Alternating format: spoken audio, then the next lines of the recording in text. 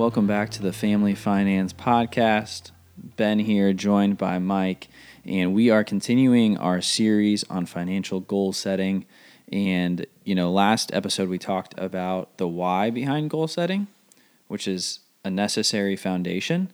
And today we are going to dive into the how, right? This is kind of what everybody wants to know. Absolutely. This is what everybody wants the secrets on. Mm-hmm. And, frankly, there's no real secrets, but there is some context and some guidelines that can help us here.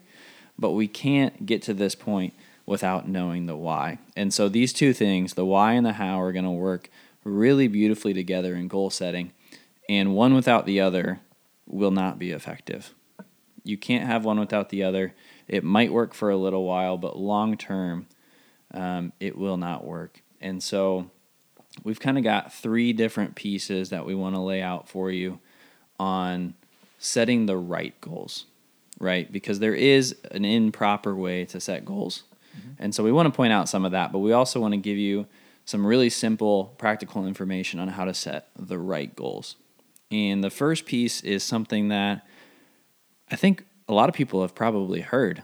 I know I heard it through school.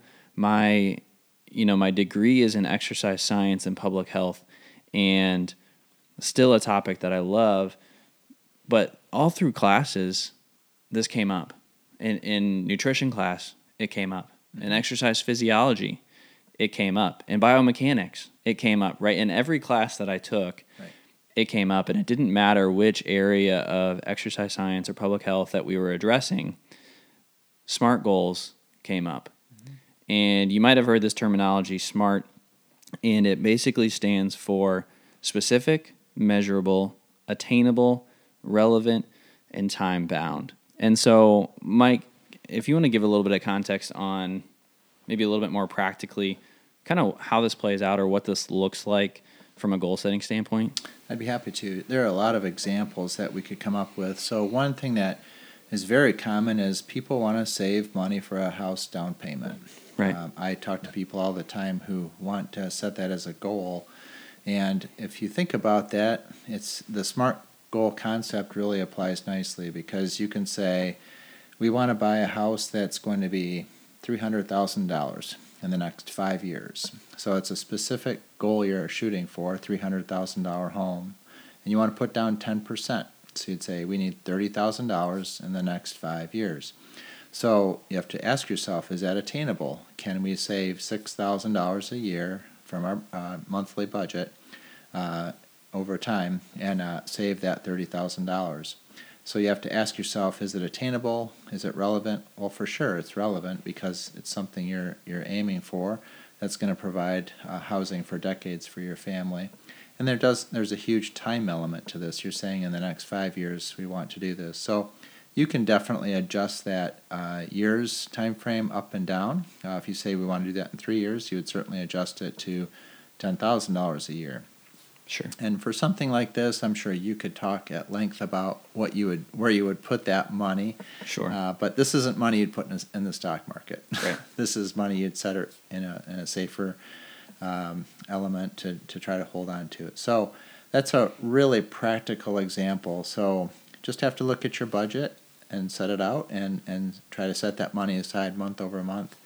And then by that 5-year mark, you'd be able to put that down payment down. So it'd be great. And the easy way to do this too is get a piece of paper and along the side of the paper, right, vertically just write SMART, right? Write that SMART down there. Right. And this is kind of how you have to learn how to do it. That's a good idea. Right? Otherwise, you're going to be sitting there looking at your goal and being like, okay, well, does this make sense? Does it not make sense? Right? And so write out your goal and then basically assign the pieces to each category. Right? And that's just a really practical way to do it. And it also helps to make sure that we're not missing one of the pieces, right? So often when I see this done, people forget to put a time component to it, right? Which, as you mentioned, it might change and that's okay. Right. But it's still important to have a time component, not to measure failure or success, but it allows you to almost create urgency without the urgency actually being there.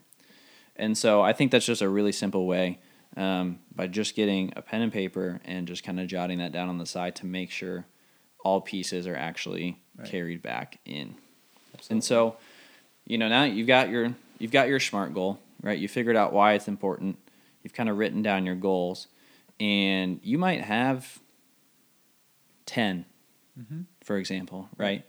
And as we mentioned in the last episode, 10's probably too many to attack all at once. Probably. But it's good to have that information. I don't want to, discourage you from having more goals, but we also want to make sure that those goals are put in the proper context, right? Because trying to achieve 10 different goals, it's either going to take up all your time or you're going to fail trying.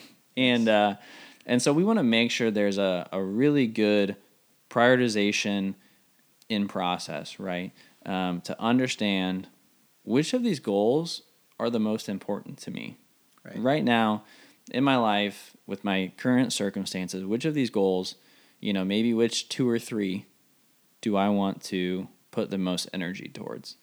And so, Mike, can you give a little bit of context maybe on how do we break that down, right? How do we analyze maybe what's more important than... Right.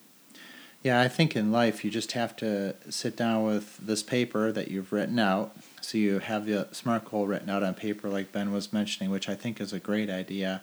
But then you have to ask yourself, how urgent is this, or how non-urgent is this? And then also how important or non-important is this? Because you might actually set a goal, and later on you might say, you know what, this is no longer important to me. And you adjust to that, which is totally fine. So within the financial realm, you want your habits to be basically under the umbrella of non-urgent and important. So it's really kind of like the Stephen Covey book, 7 Habits of Highly Effective People. He has his quadrant example of urgent versus non-urgent, and important versus non-important. So as much time as you can spend within that non-urgent and important quadrant is so helpful. So when you take these goals and you categorize them and say, this is still really important to us, it's not urgent, we don't need to have a house down payment by tomorrow, we just have to have it in 5 years. So a longer time horizon really is your beneficiary. It's so helpful to have this as a long plan. So that part's really helpful. Yeah, and I think the other piece of prioritizing goals properly, I love what you said, non-urgent. So much of the financial world, if we can get people into a position where they're acting without urgency, that's gonna set them up the best in all areas. But sometimes there is this reality that from the starting point that you're at and the goal that you're trying to achieve is just this massive hill, right? Mm-hmm. And you're standing at the bottom and maybe you're starting from zero, right? I think retirement is a great example of this, right? For sure. You've come out of college maybe at 22 years old and you have $0 for retirement, right? And you're thinking, okay, well, I got to somehow come up with $1.5, $2 million by the time that I'm 65, right?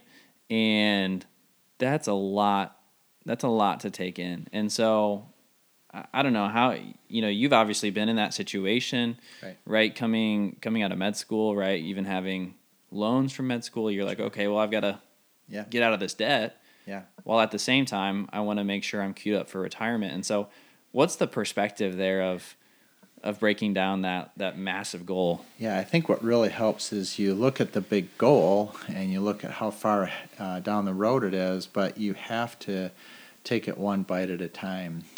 You can only chew so much in any given moment. So you just have to remember, if I just take one bite, eventually you're going to be right there. So I think it's so helpful when you take any large goal. And a house down payment is a large goal. For sure. $30,000 is nothing to slouch at.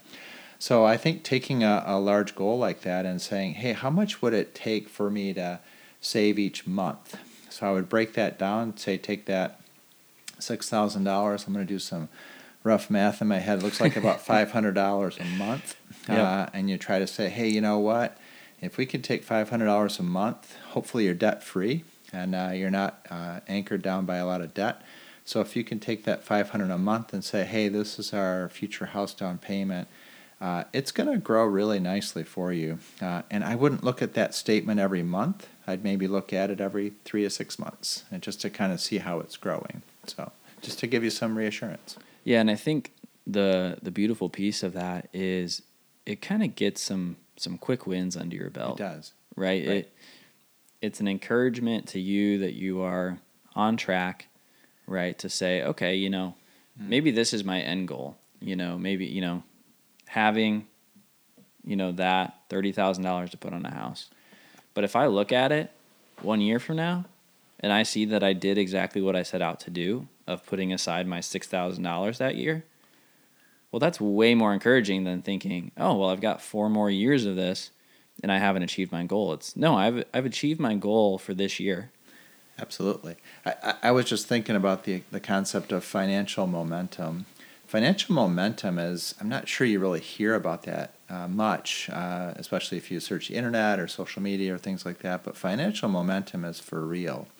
And this is a really good example of it because there's something that happens within our brain when we start setting aside a little bit of money each month, and we do it regularly over time, and then you look at it maybe 3 months and you're like, wow, I just saved $1,500. How did that happen? Yeah. So financial momentum is for real, and I've seen that within my coaching business where people start to see the needle moving in a positive direction. They're like, wow, this is amazing. Look what I'm doing.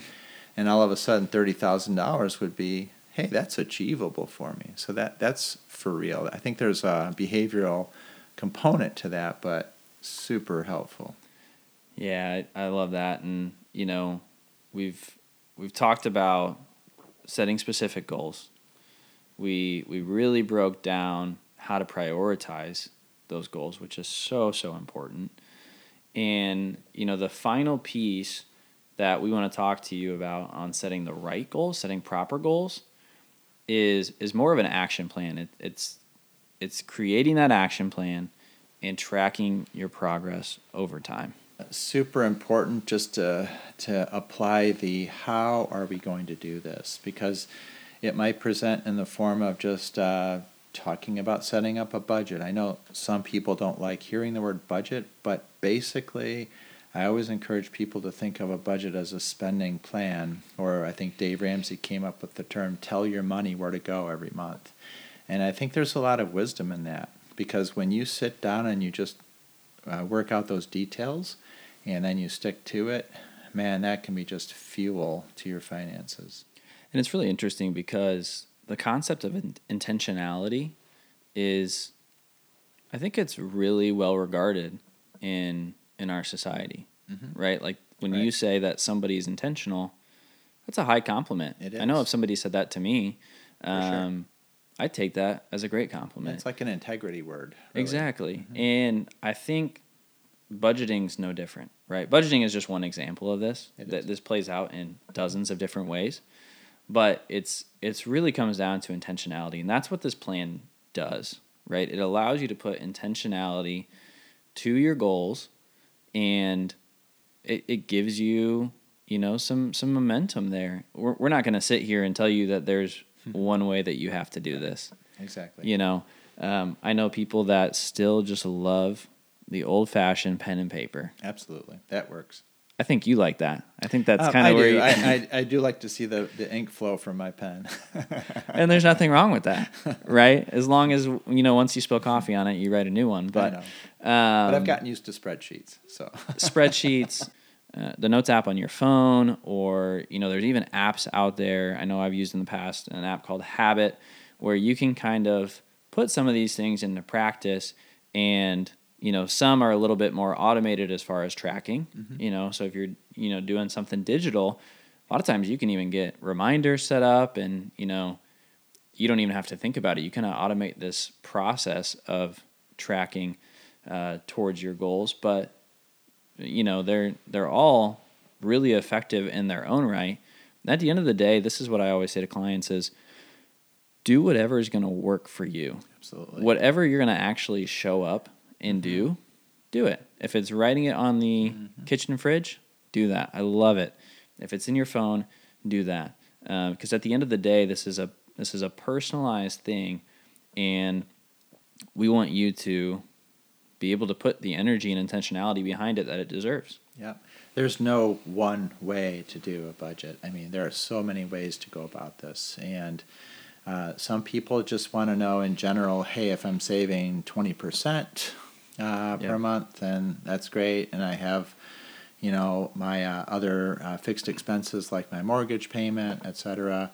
And then you can have a few $100s a month as your below money or whatever. It doesn't have to be detailed out to the penny, but you want to hit the big things. You want to hit the big categories as you go.